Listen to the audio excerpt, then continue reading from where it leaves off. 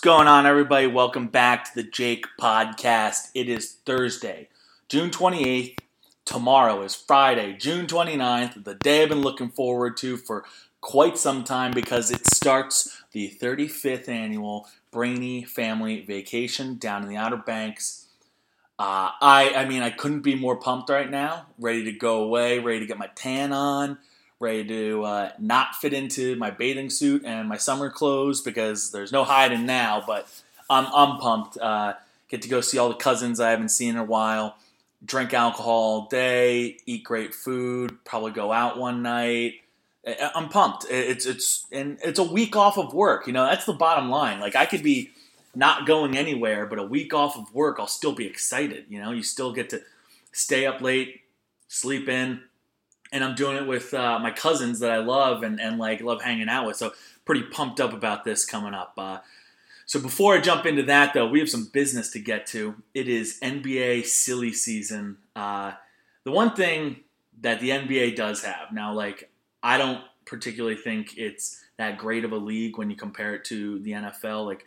Everyone likes to complain about the NFL because of the rules and stuff, but it just seems like it's a better league all around. But NBA knows how to entertain, and they're doing it now. They own late June when not a lot's going on.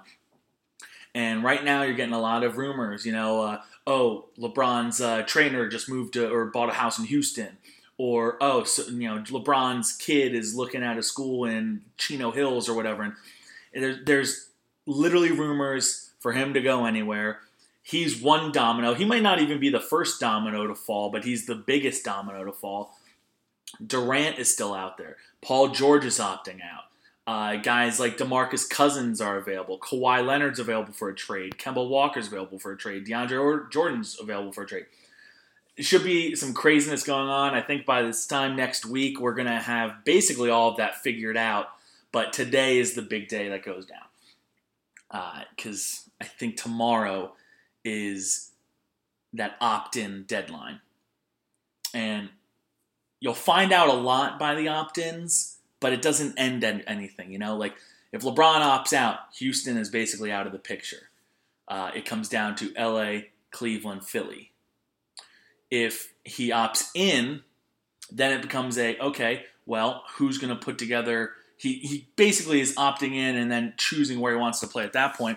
But at least the Cavs get something for him if he leaves. If he opts in and says, I want to go play in L.A., they're like, all right, well, now we're going to have to trade you to L.A. We're going to have to get something in return. They're going to have to clear some cap. We're not just going to take Luol Deng for nothing. You're going to have to give us something. So there are ways to make that look like a little bit better for the Cavs rather than him just opting out and leaving. But there are a lot of factors that go into this. If we're just staying on LeBron, Terry Pluto came out with something this morning that my research team came up with. If LeBron wants to sign that Supermax, that 5-year, $205 million, this is the last year he can do it because it has to end before he turns 38, and he's 33 right now. So if he waits till next year to do this, if he opts in and trades and then signs the Supermax, you're not going to be able to do that 5 years. So if LeBron is really about the money, which he has shown in the last few contracts that he is about getting his money. He doesn't sacrifice. He gets the top dollar. And he deserves it, so why not? If he's about that, Cleveland's the only team that can offer him that. They can offer him the 5-year Supermax contract right now. He can opt in. They can work that out. That's the one thing that does become a little hazy is if he opts in, asks for a trade. But I believe if you opt in, you aren't eligible for signing the Supermax. You have to sign an extension of it. You don't get to just scratch your 1 year that you're currently on. So that's going to come into play. The fact that Wendy just dropped a tweet that said Kemba Walker, that door might have closed for Cleveland and Charlotte to perform a trade. I don't know if the door is closed on that. I think if anything, that's the Cavs have found out that they can go get someone else, and play alongside that. Because I don't think the asking price would be too much. They would want Colin Sexton. Okay. They would want, I don't know. That's the problem. It's no matter what Charlotte wants, the Cavs aren't giving up that much to get him anyway. So I have a feeling the Cavs, either A, that door's not closed, or B, the Cavs are pursuing something else. Or they know LeBron's not coming back, and they're like, sorry, we're not trading our number 8 pick for a guy who's leaving next year. Now, with that being said, that's just one thought process, right? Is the Kemba Walker side of things, the Paul George side of things, versus the full rebuild. And I think it's really important that the Cavs, no matter what LeBron does, they don't take any half measures. They got to go full measure no matter what direction it is. I'll explain. So, the Cavs plan A, let's call this plan A, the all-in 2-1-6 plan. You need to show LeBron you're committed to winning because he's probably going to keep signing contracts, whether he does the Supermax or he does this like show me you love me type contracts where he's like 1 year opt out, 2 year opt out, whatever. The same thing he's been doing the last 4 years basically in Cleveland. So if you're going to do that, go out, get Kemba Walker, trade Colin Sexton, take on that big Batum contract, something like that. Go out, get DeAndre Jordan, who may want out of LA and is seeking a trade right now. Go get him before Dallas scoops him up. Maybe get Boogie Cousins in a sign and trade. I don't know if they have the financial flexibility for that because I heard today that sign and trades don't really work for teams that far over the cap. They said they're trying to do things to change it. It doesn't really look like that. Honestly, the Cavs can put together a starting lineup, if they do this right, of Kemba, Batum, LeBron, Love, DeAndre Jordan. And I think, or instead of DeAndre Jordan, how about Hassan Whiteside? Because he has kind of been on the outs in Miami ever since they've gone to this like ball screen / like handoff / cutting offense. It's like, they don't do the pick and roll, which he's so good at anymore. The Cavs do a lot of pick and roll. And they're paying Hassan Whiteside a lot of money to do things that he's not really comfortable doing. He's made it pretty clear that he's not wanted that badly in Miami. Miami may want to get rid of him. And I'm telling you, we've seen this last year. It doesn't take a whole lot to get a superstar. It really doesn't. You can go out and get these guys for 75 cents on the dollar. Now, the way the Spurs are handling Kawhi Leonard is the way to do it. If you have a star that's disgruntled, don't make any rash decisions. Hold on to him. Realize that you hold all the chips, and then make the right move at the right time. You know, Cavs rushed the trade of Kyrie. It's obvious now that they could have gotten more, and they didn't need to trade him to Boston. I've been saying that for a year. They could have traded him elsewhere, and they would have been able to get something done because Kyrie is a valued commodity. Even though he came out with a list of teams he wanted to go to, they traded him to a team that wasn't on that list. So, you know, if you're trying to look at things like, you know, when the player holds all the cards, it's not exactly true. If he's under contract, he doesn't hold all the cards. That being said, you look at LeBron, he does hold all the cards because he has the opt-in. So you need to go out and make moves to get him. Because if you're the Cavs, you know one thing, and that it's LeBron or it's rebuild. It's as simple as that because they don't have a roster that can contend if he leaves. And they don't have financial flexibility to replace him if he leaves. So they need to go into the gutter. And the last thing you want to do is keep on scraping by to make the playoffs. That never works for anybody. So if they don't, so let's finish up the all-in plan. I think that's pretty obvious that they need to make LeBron feel comfortable. The next few years, contend in the East, continue to try and get a championship. And you know what? This reign of dominance continues. LeBron gets to stay home. His kids stay home. His wife stays home. Everything's comfortable here. Even though he doesn't love ownership, hey, he came back 4 years ago. He won a championship. They can restock with some of the pieces that they have. There are ways to do this. It's not a door-closed thing for Cleveland. I think they still have about a 50-50 chance of getting LeBron. Who knows? By the time I release this, maybe everything will be different. That'll be funny. If LeBron does leave, don't take the half measure of trying to compete with Colin Sexton and George Hill and Kevin Love It's just not going to work out in the best interest of the team. So I think the best thing to do is just sell. You have Chetty Oshman, Colin Sexton. Those are the two guys you start around, right?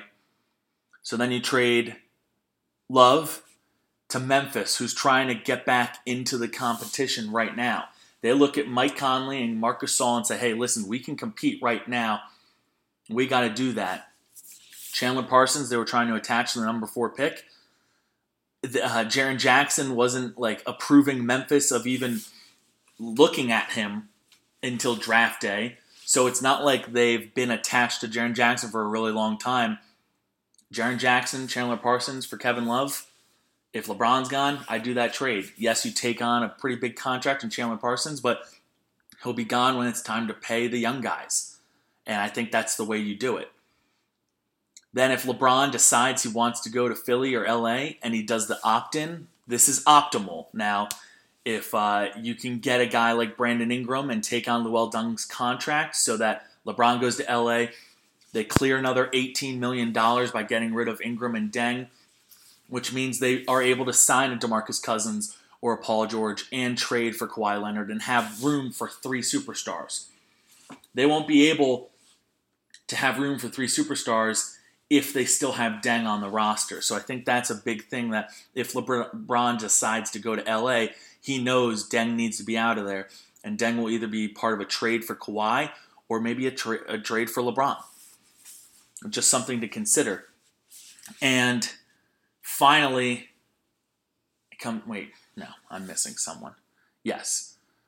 If he goes to Philly, they have Fultz. They have the Miami pick in a couple years. They have a couple young guys like, what is his name, Zaire Smith. Robert Covington's a good player. People like Saric is still under contract on his rookie deal. Philly can make a trade work too. So, and Houston, you really hope he doesn't want to go to Houston because you're not getting that much of a rebuilding package. You're getting Eric Gordon, which you'll probably have to flip sooner or later. That's not exactly ideal. So you get, let's say, a Brandon Ingram to go along with your Colin Sexton, to go along with Jaren Jackson. You sit guys like Deng and Parsons. They either play or they're out of the rotation. It doesn't really matter. You're not going to be winning a lot of games anyway. And then finally, you help out the OKC mess. You know, whether they have Paul George or not, Carmelo Anthony seems to be a big mistake there. Help them out. Give them Tristan Thompson, who will help on the boards and on the post defense. And you know what? If they're going to be centered around a team that's centered around, if they're going to be centered around Russ Westbrook, and they're going to be going all in on that, and maybe Paul George is still there, they don't want that third guy, Carmelo. They might want a Tristan Thompson and a Kyle Korver, or a Tristan Thompson and Jordan Clarkson off the bench. Or maybe they want George Hill's contract that they can get out of next year. J.R. Smith they can get out of next year. And then you get Carmelo Anthony and you pick up a guy, you know, that is going to be a free agent next year, and you drop that $26 million. That's a way to get out from this bad cap situation if you're Dan Gilbert. And you get a guy in the process that rookie Ferguson, who went through a year of not playing in college just to go straight to the NBA, and he seems to have a lot of potential. If you combine him with the guys they have that kid from Kansas, Billy Preston, Chetty Oshman. All of a sudden, the Cavs, this is how you rebuild it. You're going to stink for a couple years. You get another high pick to go along with this young core. When it comes time to pay some of these guys, Parsons' deal is gone. Deng's deal is gone. Carmelo's deal is gone. You know, Hill and Smith are gone after this year. Korver's gone after this year.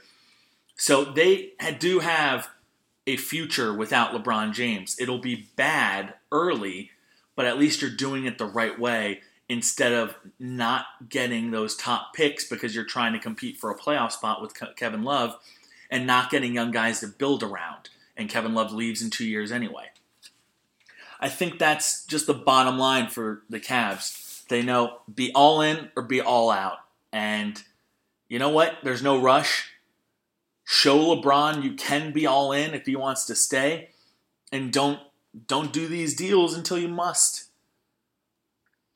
If you do a trade for DeAndre Jordan, hey, you know what? Trade Tristan Thompson. Trade Kyle Korver. And then Jordan leaves next year anyway. You clear some cap. It's not ideal, but it's the situation they're in. And I feel like it's not the worst situation in the NBA, even though The Ringer and other podcasts and other sports personalities will have you believe that the Cavs are an absolute mess and an absolute joke.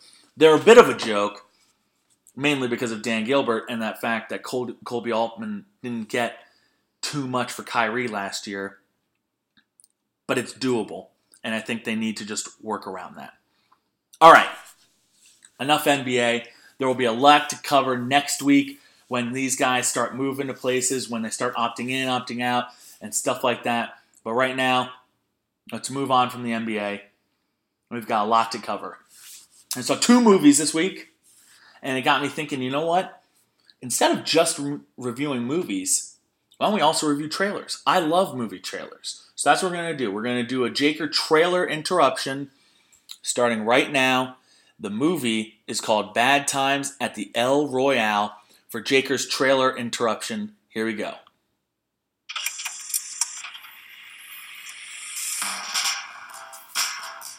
The El Royale is a bi-state establishment. You have the option to choose a room in either California or Nevada. All right, we're seeing a nice old-timey hotel, probably taking place in the 60s if we're listening to the music. You see Jeff Bridges, a priest, walk in, Dakota Johnson with her big sunglasses, John Hamm in a suit. Already an all-star cast. Seems like a nice, low-key, quiet hotel. Very cool with their whole half LA, or half California, half Nevada. Very cool.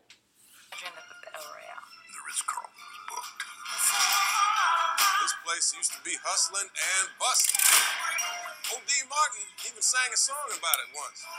This is not a place for a priest, Father. You shouldn't be here. We might need to work on your sales pitch, son. The El Royale, no place for a priest. All right, now things are changing up. You see a little bit of action coming in with the gunshot at the end where a man in a long trench coat, it's too dark to see who he is, shoots a guy in the back, and this hotel is up to no good. You've got the clerk warning the priest that this is no place for a priest. John Hamm's being naive, saying, son, you don't know how to sell. You're seeing that not everything is as it seems at the El Royale.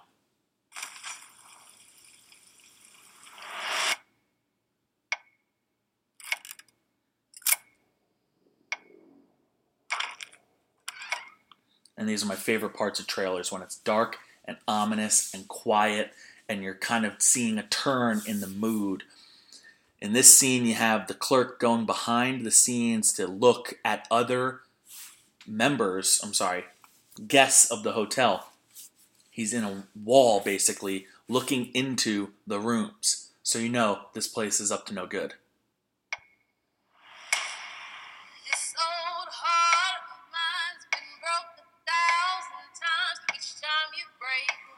And now it's showing a car crash, a burglary. You're getting a little bit of everything here. John Hamm's looking a little scared. The ominous tone continues. This is great.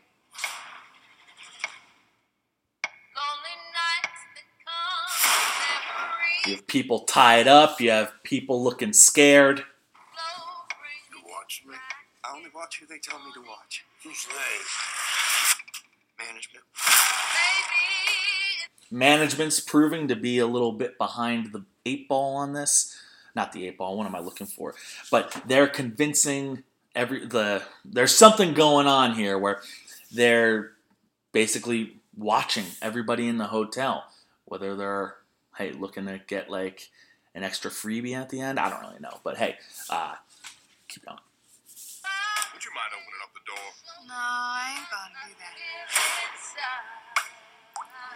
Okay, we've got poisoning drinks, we've got gambling, we've got women tied up in another woman's room.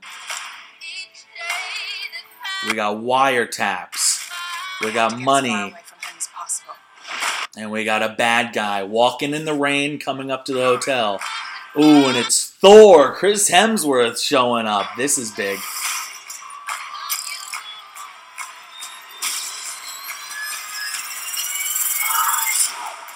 Oh, baby. This looks good. We're seeing fire. We're seeing gunshots. We're seeing women running. We're seeing all the names. This is going to be a big movie. I'm really excited for it. Bad Times at the El Royale. Title comes in. I'm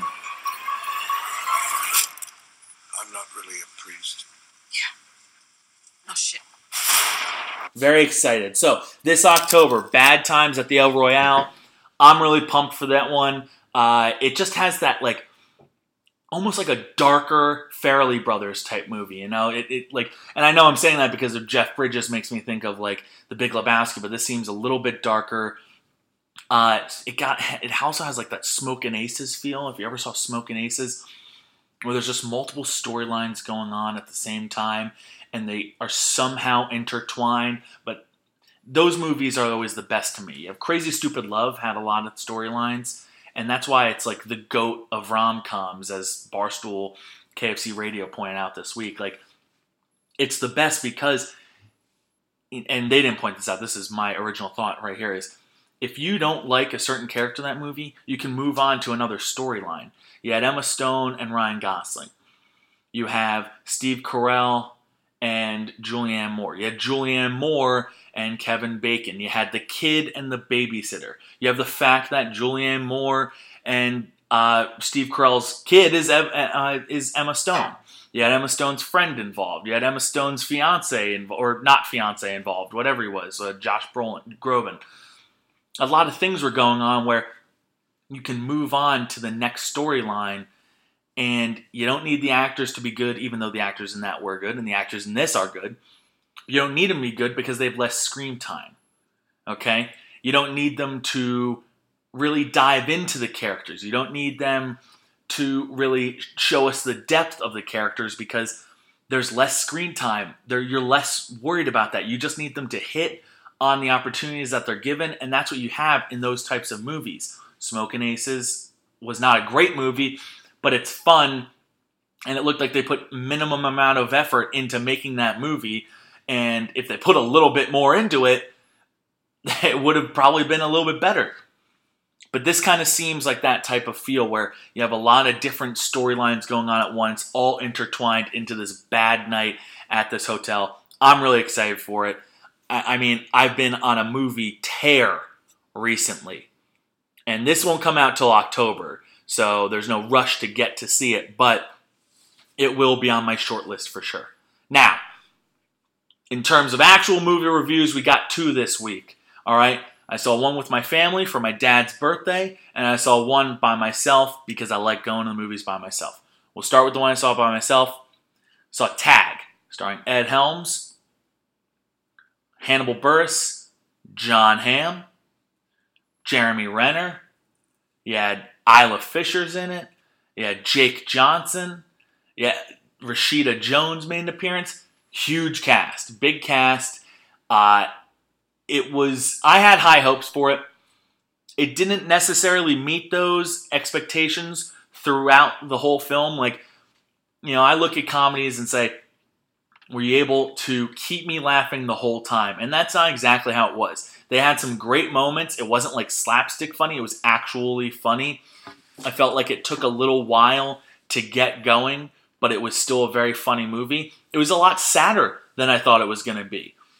But I think they hit on it. I think they had the perfect actors for the characters they were going for. I kept thinking that at the end of the movie. I thought I couldn't have picked out better people to play who they got. You know, they had Jake Johnson was like the stoner guy, and he fit that perfectly. He did a really good job. He's a funny actor from New Girl and the new Jurassic Park series.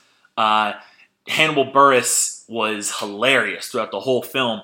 He does not get enough credit for being one of like the world-class stand-up comics right now. And he was amazing in it, and they needed to give him more, to be honest. Ed Helms was supposed to be the linchpin of the group, the guy that wants to keep everyone together.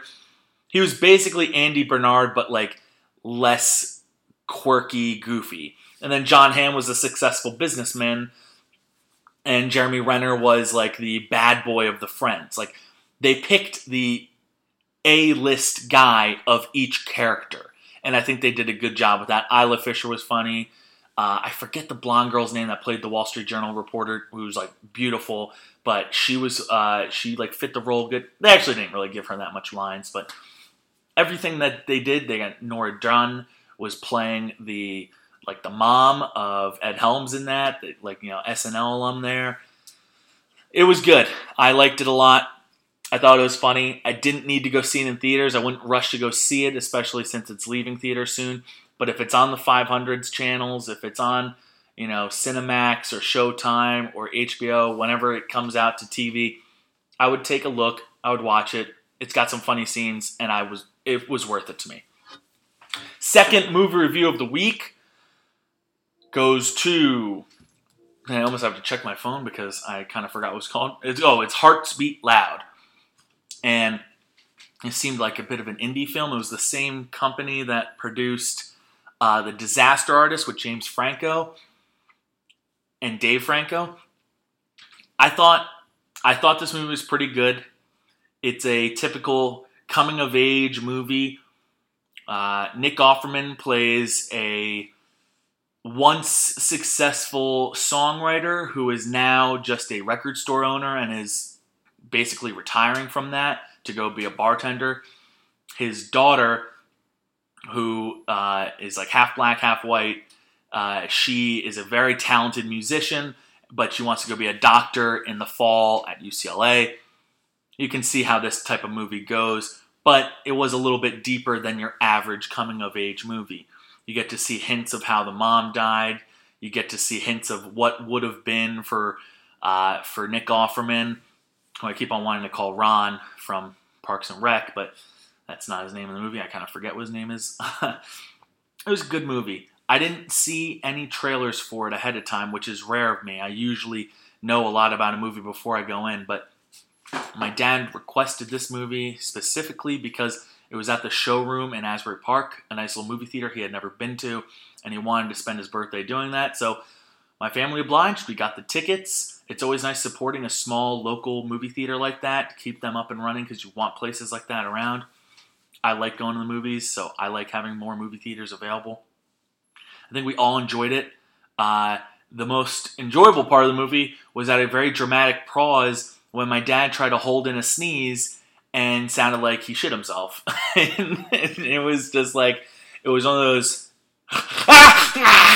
and it just had me cracking up, my sister cracking up, my mom laughed for like a moment. I couldn't contain myself. I almost had to leave the theater to go laugh outside, but I did not and held it together enough to watch the rest of the movie, but it was quite a moment.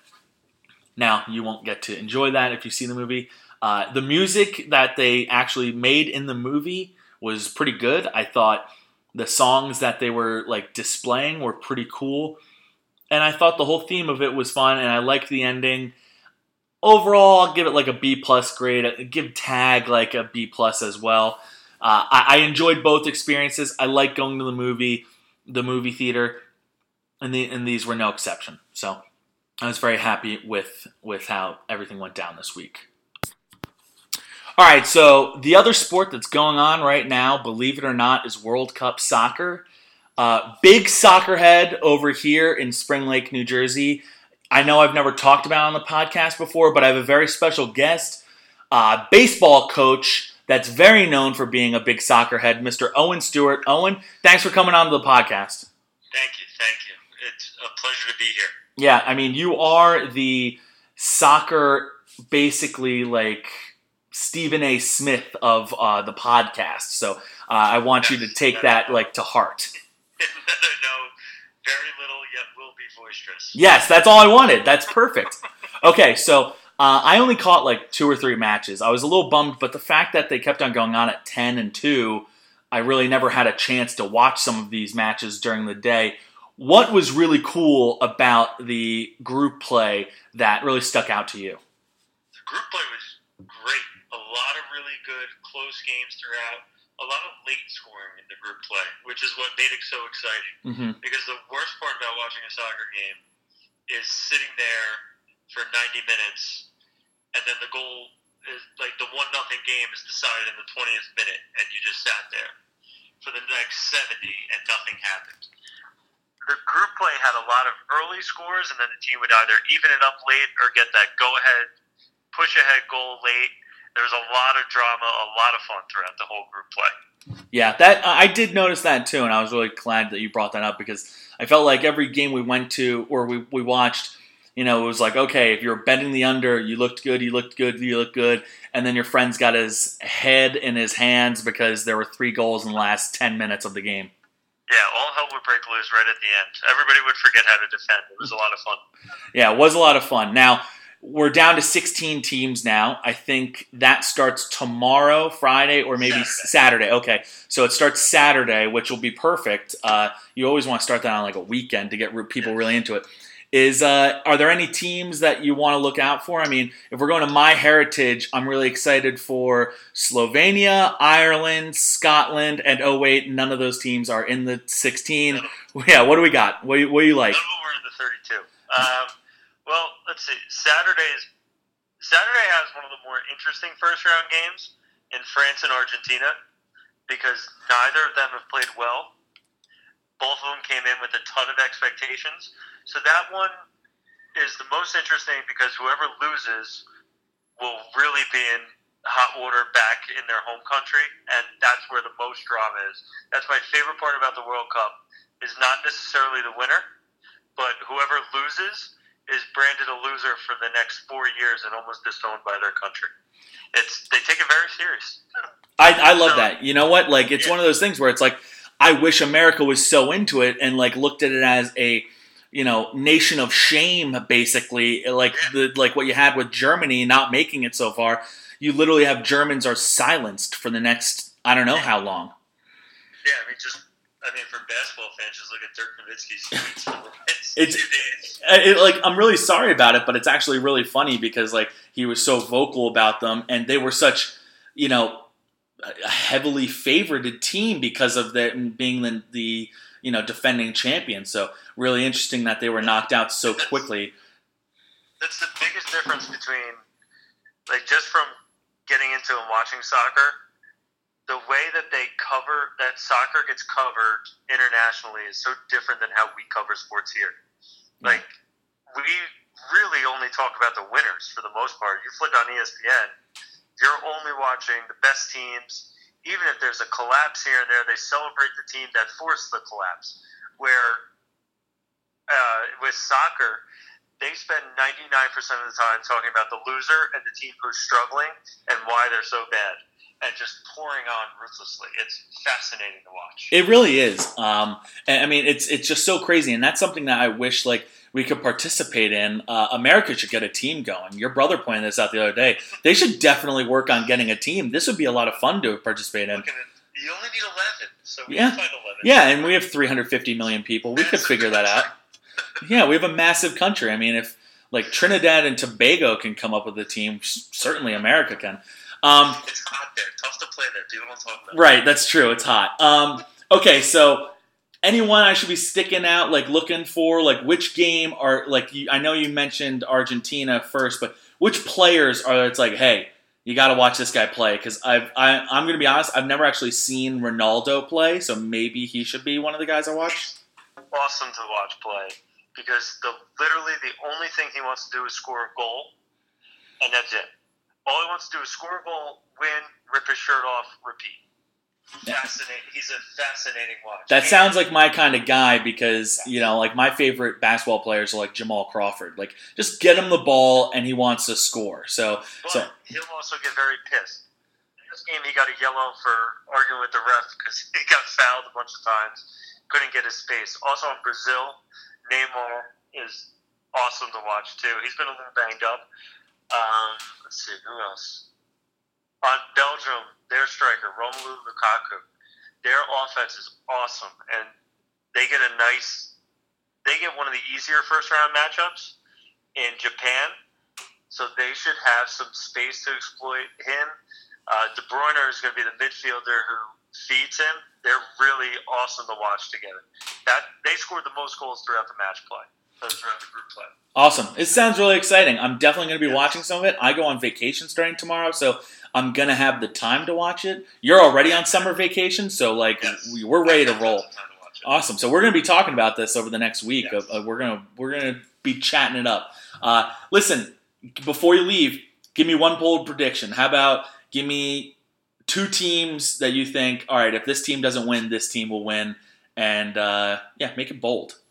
Okay, so I'll start with my long shot to win, and really just because in their loss today they ended up on the right side of the bracket. England is my long shot to win. Out of all these teams, England is one of the younger teams, but they played really well. They weren't expected to be as good as you would typically think an England team is supposed to be, but they haven't totally disappointed and gotten dragged through the mud just yet. And my realistic one to win, I mean, it's tough to pick against Brazil. They're very deep. Brazil had 2 guys go out in the last game. 2 of their really better players and didn't skip a beat. They just keep rolling. So they're almost 2 national teams worth of guys deep. I like it. I like those predictions. I would like to see England do well because I feel like videos of their fans always surface somewhere, and it's always fun watching them go a little nuts. That one in the bar with the sparklers and everything. That one was wild. I need more of that. So, and that's why I'm here. I'm like, if I don't get to enjoy my team or my nation doing well, at least give me something that'll be entertaining to watch. Yeah, exactly. So, listen. Or an epic meltdown from somebody. Yeah, epic meltdowns. That's great, too. I would love that. Some type of crazy penalty. And you know what I'm actually pretty pumped about? Is that in all the matches I've watched, which is 3 or whatever, I haven't seen any, egregious, fake injuries or anything like that. I feel like there's a sense of pride that you're seeing from a lot of these that they're like, listen, we're going to go out and play our asses off. You'll see it more if, say, Russia were to somehow take a lead on Spain. They're going to try to kill some clock. So we'll see. We'll see what comes here. I like that. At the end of the day. I like that. You know what? Bring it back. Keep me on my toes, all right? Listen, Owen, thank you so much for coming on to the podcast. I know it was a quick segment, but we'll definitely have you on maybe afterwards to talk about how awesome it was. And maybe an all-star break, too, for the MLB. Let's talk about the Mariners. The Mariners, great. Awesome. Thanks for coming on, Owen. See you, Jake. Thanks. All right, and that was Talking Soccer, thanks to PMT, with Owen Stewart, our soccer aficionado. I admittedly am not a big soccer fan. It's not that I don't like it. It's that I was never very good at it. I'm a contact sport player, and in a sport where even the tiniest ear flick leads to a fake injury, this isn't going to be my sport. But if they can put that aside and you're playing for your nation, you're playing for pride, I do like any type of match or game or anything where every score is the biggest deal in the world. You see that in hockey playoffs. That's always a lot of fun because you see 2-1 games. Those goals get people going. So the fact that these games are always usually pretty tight, low-scoring type affairs, I'm in. And you know what? It's only every couple years that you really get to watch these types of things. It's not like I have to root for it every summer. So if you want to call me he only likes it because it's that is because I don't have to watch it all the time. It's the same with the Olympics. I like watching the gymnastics because I'm give me the greatest routine ever. Give me dynasties. Give me all that jazz. Even though it seems like every 4 years there's a new gymnast that's no, this is the best. It was Simone was the most recent one. Then it was Gabby Douglas before that. Then it was Ali Raisman and the Fab Four. But there was a Russian girl 4 years before that. So that is a little bit where I'm okay, let's stop hyping this to be the greatest gymnast ever when I just heard this 4 years ago. But it does go to show that you don't really need to be super into it all the time. That's a sport where I can watch it for 1 month every 4 years. Yeah, I can get into something for 1 month every 4 years. Bring it on. So I'm pretty pumped about the World Cup coming up with the knockout round, I think it's called, or the round of 16, whatever they want to call it. So really pumped about that. All right. So we're about time to finish up the podcast, which means Bachelorette update of the week. All right, we're down to 9 now. Last week, none of the big-time characters were cut. Clay went home. Jean Blanc was sent home in a very embarrassing I love you withdrawal that he pulled. But now, it's time for only getting rid of the characters. She had a one-on-one date with Colton, which was boring. He said he could see himself. He used those words. And anytime that's it, I'm like, all right, so you really like her. You want to say the word love, but you don't want to tell her you love her. I get it. I understand where you're going with that. Fine. Fair play, Colton. It was a very boring half hour, his portion. The group date was another thing that I was like, all right, well, it is whatever. It seems like, they this time they had to write music with what's his face? Wayne Newton. Is that his name? Wayne Newton? Let's say Wayne Newton is his name. And that one was really boring. The guys had to write a song, perform it on the Las Vegas Strip. It was fine. It was whatever. To be honest, these group dates, they don't really mean anything because she just gets to see them. And unless somebody's going to go do something stupid, like not participate or hit on another girl or go to the hospital, the group dates are really just a waste of time because she spends equal amount of time with them all. They all show that they can be a little fun given the right situation. So unless anything dramatic happens, the group dates are a waste of time. Now, after the group date is always when it's good because then she's like, I didn't get to spend time with all of you tonight. And then Chris goes into a mini fucking meltdown where he cries about it. And then he tries to go talk to her and he's saying about he might be leaving. And then he's like, no, wait, I want to talk to you again. And he's trying to interrupt Wills, which, by the way, when she sat down with Wills and Chris came, I was like, hey, can I steal you for a second? Wills was like, dude, you got to talk to her. You got a lot of time with her. And then he's like, I'll give you 2 minutes. He comes back after 40 seconds or whatever. He's like, all right, time's up. And Chris is like, seriously, man? Seriously, man? So he asked 4 different times in 4 different ways, you're not going to let me just hang out with her for a little bit more? And it's come on, yeah, Chris. He was nice enough to give you the moment anyway. Wills handled it like a pure pro, but I'm a big Wills fan now because it was no, it's over, man. And even Becca was like, I don't want to talk to you. I don't want to talk to you. I don't want to talk to you. And then Wills was like, I'll give you 2 minutes. And she was like, fine, I'll talk to you. Anyway, Chris ended up staying through the episode. He's a baby back bitch. He is whining because not everything's going his way. I get it. You had your one-on-one date. You're hoping things will progress. But there are a lot of guys there that she's trying to see what she has with them. Why are you going to go ape shit and lose it? If she's going to send you home, if she doesn't see it going anywhere, she'll send you home. So why are you going to act like a little baby when in reality she might actually like you and now she sees this from you and she's like, are you just going to quit every time something's not going your way? Are you just going to act like a little bitch because you didn't get enough one-on-one time with me? Come on, man. It was pathetic. Come on, Chris. Be a man. So that was big. And then obviously the biggest part of the episode was the 2-on-1. You had David the chicken man who broke his nose falling out of bed. I think that was a ploy just to get a rose because he saw the writing on the wall, which I'm like, bravo. If you get sent into the hospital, you automatically get that rose. That's just how it goes every year. Evan did it. The snarly little piece of shit. Who else did it? There, Clay. Hey, he got the rose, even though he injured his wrist and had to leave the show. Still got a rose. Getting injured plays. Then Jordan on the 2-on-1 date erupted, but used the mom has mental health issues as his saving grace. So she didn't send him home on the 2-on-1, but she didn't give him the rose just yet. Made him earn it. And then he shot himself in the foot. During their little dinner time together, she had the rose, could have given it to him, and all he did was talk about himself. The guy is much-watched TV. He's already confirmed for Bachelor in Paradise, so don't worry. We're going to get more of him in August. That'll be awesome because, frankly, that's where he belongs. He doesn't belong on The Bachelor. He belongs on Bachelor in Paradise, where they're already racking up all-stars. They have Crystal. They have Jordan. They have, oh my gosh, I forget the black guy's name who went apeshit in Rachel's season.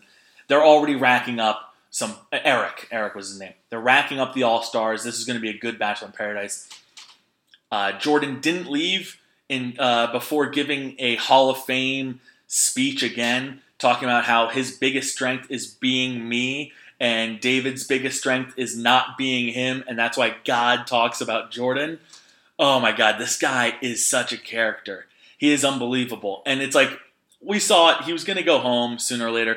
David brought him down, like the oldest trick in the book, right? When you try and bring someone down, guess what? Sometimes, usually you succeed. But you know what you always do every time you try and bring them down on this show? When you try and talk shit about someone behind their back, you are always going down. That's just how it is. You can take a shot at the big bad wolf, but you're going to get killed too. So that happened. David spent his only time he had with Becca talking shit about Jordan. Becca was like, all right, great, thanks. You're obviously going home because you spend 10 seconds with me and you're talking about another guy. Like, great. She'll figure this shit out for her own. You don't have to spend your only time bad-mouthing other players. It's just players. Guys, it's just a waste of time. And you're wasting her time. And it's the oldest trick in the book. Next year, when Colton is probably the Bachelor or whoever's the Bachelor next season, you will see somebody try and diss a girl that's there for the wrong reasons. They'll say it to Colton, and Colton will say, thank you, thanks, yeah, I appreciate that. He'll address the one girl will get pissed off, it'll be she said type situation, and guess what? They both go home sooner or later. Like, usually sooner rather than later. So, Bachelorette's starting to heat up. This week was a good ep, and I'm expecting more good ones coming up. I'm going to be on vacation for this next episode, so I'll have to find the people in the house that are willing to spend Monday night watching The Bachelorette. Oh boy. Alright, and finally, before I let you go, we'll do a quick top 5. Didn't talk too much about vacation, but one thing I want to do is point out my 5 favorite things to do on the OBX vacation. This is specific to the OBX one, so I know these won't line up with everybody's top 5 vacation activities, but for me, this is the best things about vacation in the Outer Banks with my family. Number 5 is sleeping in. I mean, I'm an early riser. I mean, I'm sure I'm no earlier than anyone else, but I get into a routine and I don't sleep in on the weekends anymore. I wake up for work time. So excited to kind of ditch that and be waking up every day around 10.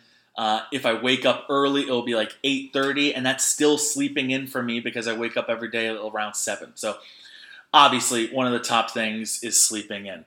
Number 4, still on like the sleep train, is tanning / napping. You know, you go to the beach, you get your sun, but you fall asleep. As long as you're covered up with your sunscreen, suntan lotion, whatever you're using to keep your skin safe from the sun, there is nothing like getting a nice cool breeze down at the beach while you're getting sun and taking a nap listening to some music. I mean, that is like the dream scenario. I don't even need to be with my family to enjoy that. Like, that's just something where I'm going to do that 3 or 4 times this week, and I'm just going to wake up and be like, damn, and I was tanning that whole time? I feel great. Obviously, I'm going to be a little pink after it, but that's how I work. Pink for 3 days, I'll be brown on the 4th. Okay. Number 3, I mean, I know this is kind of cheap, but in recent years I've realized this. As a kid, I was spoiled being able to go every year no matter what because it happened in the middle of July. Football hadn't started yet. It was always like summer camp type stuff, but we never did that. I was always very spoiled with being able to go on this vacation because I had nothing to miss. Now, it takes vacation days. Guess what? In the real world, you don't just have summer off unless you're like, unless you're a teacher, you know, or a coach of a certain season. You don't always have the opportunities to just take work off. So the fact that I'm able to take those vacation days, go down and just not work and be there, that's number 3 for me. I mean, I know it's kind of weird just saying not working is your number 3 favorite thing, but to be honest, it is. It's great getting away and being able to turn off your brain and just live a little bit for a bit. All right, number 2. This is a toss-up, the number 2 and number 1. So number 2, I'll go with just games.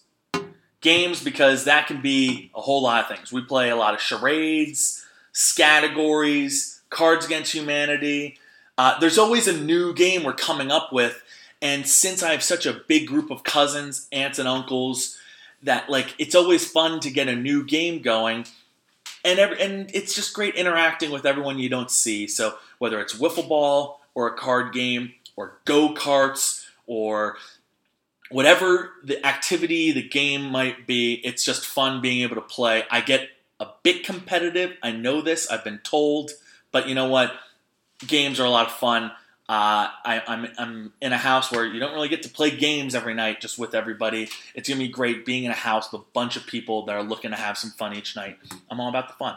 And number 1 is the fact that every night's a party. There is no Friday when you're on vacation. They're all Fridays.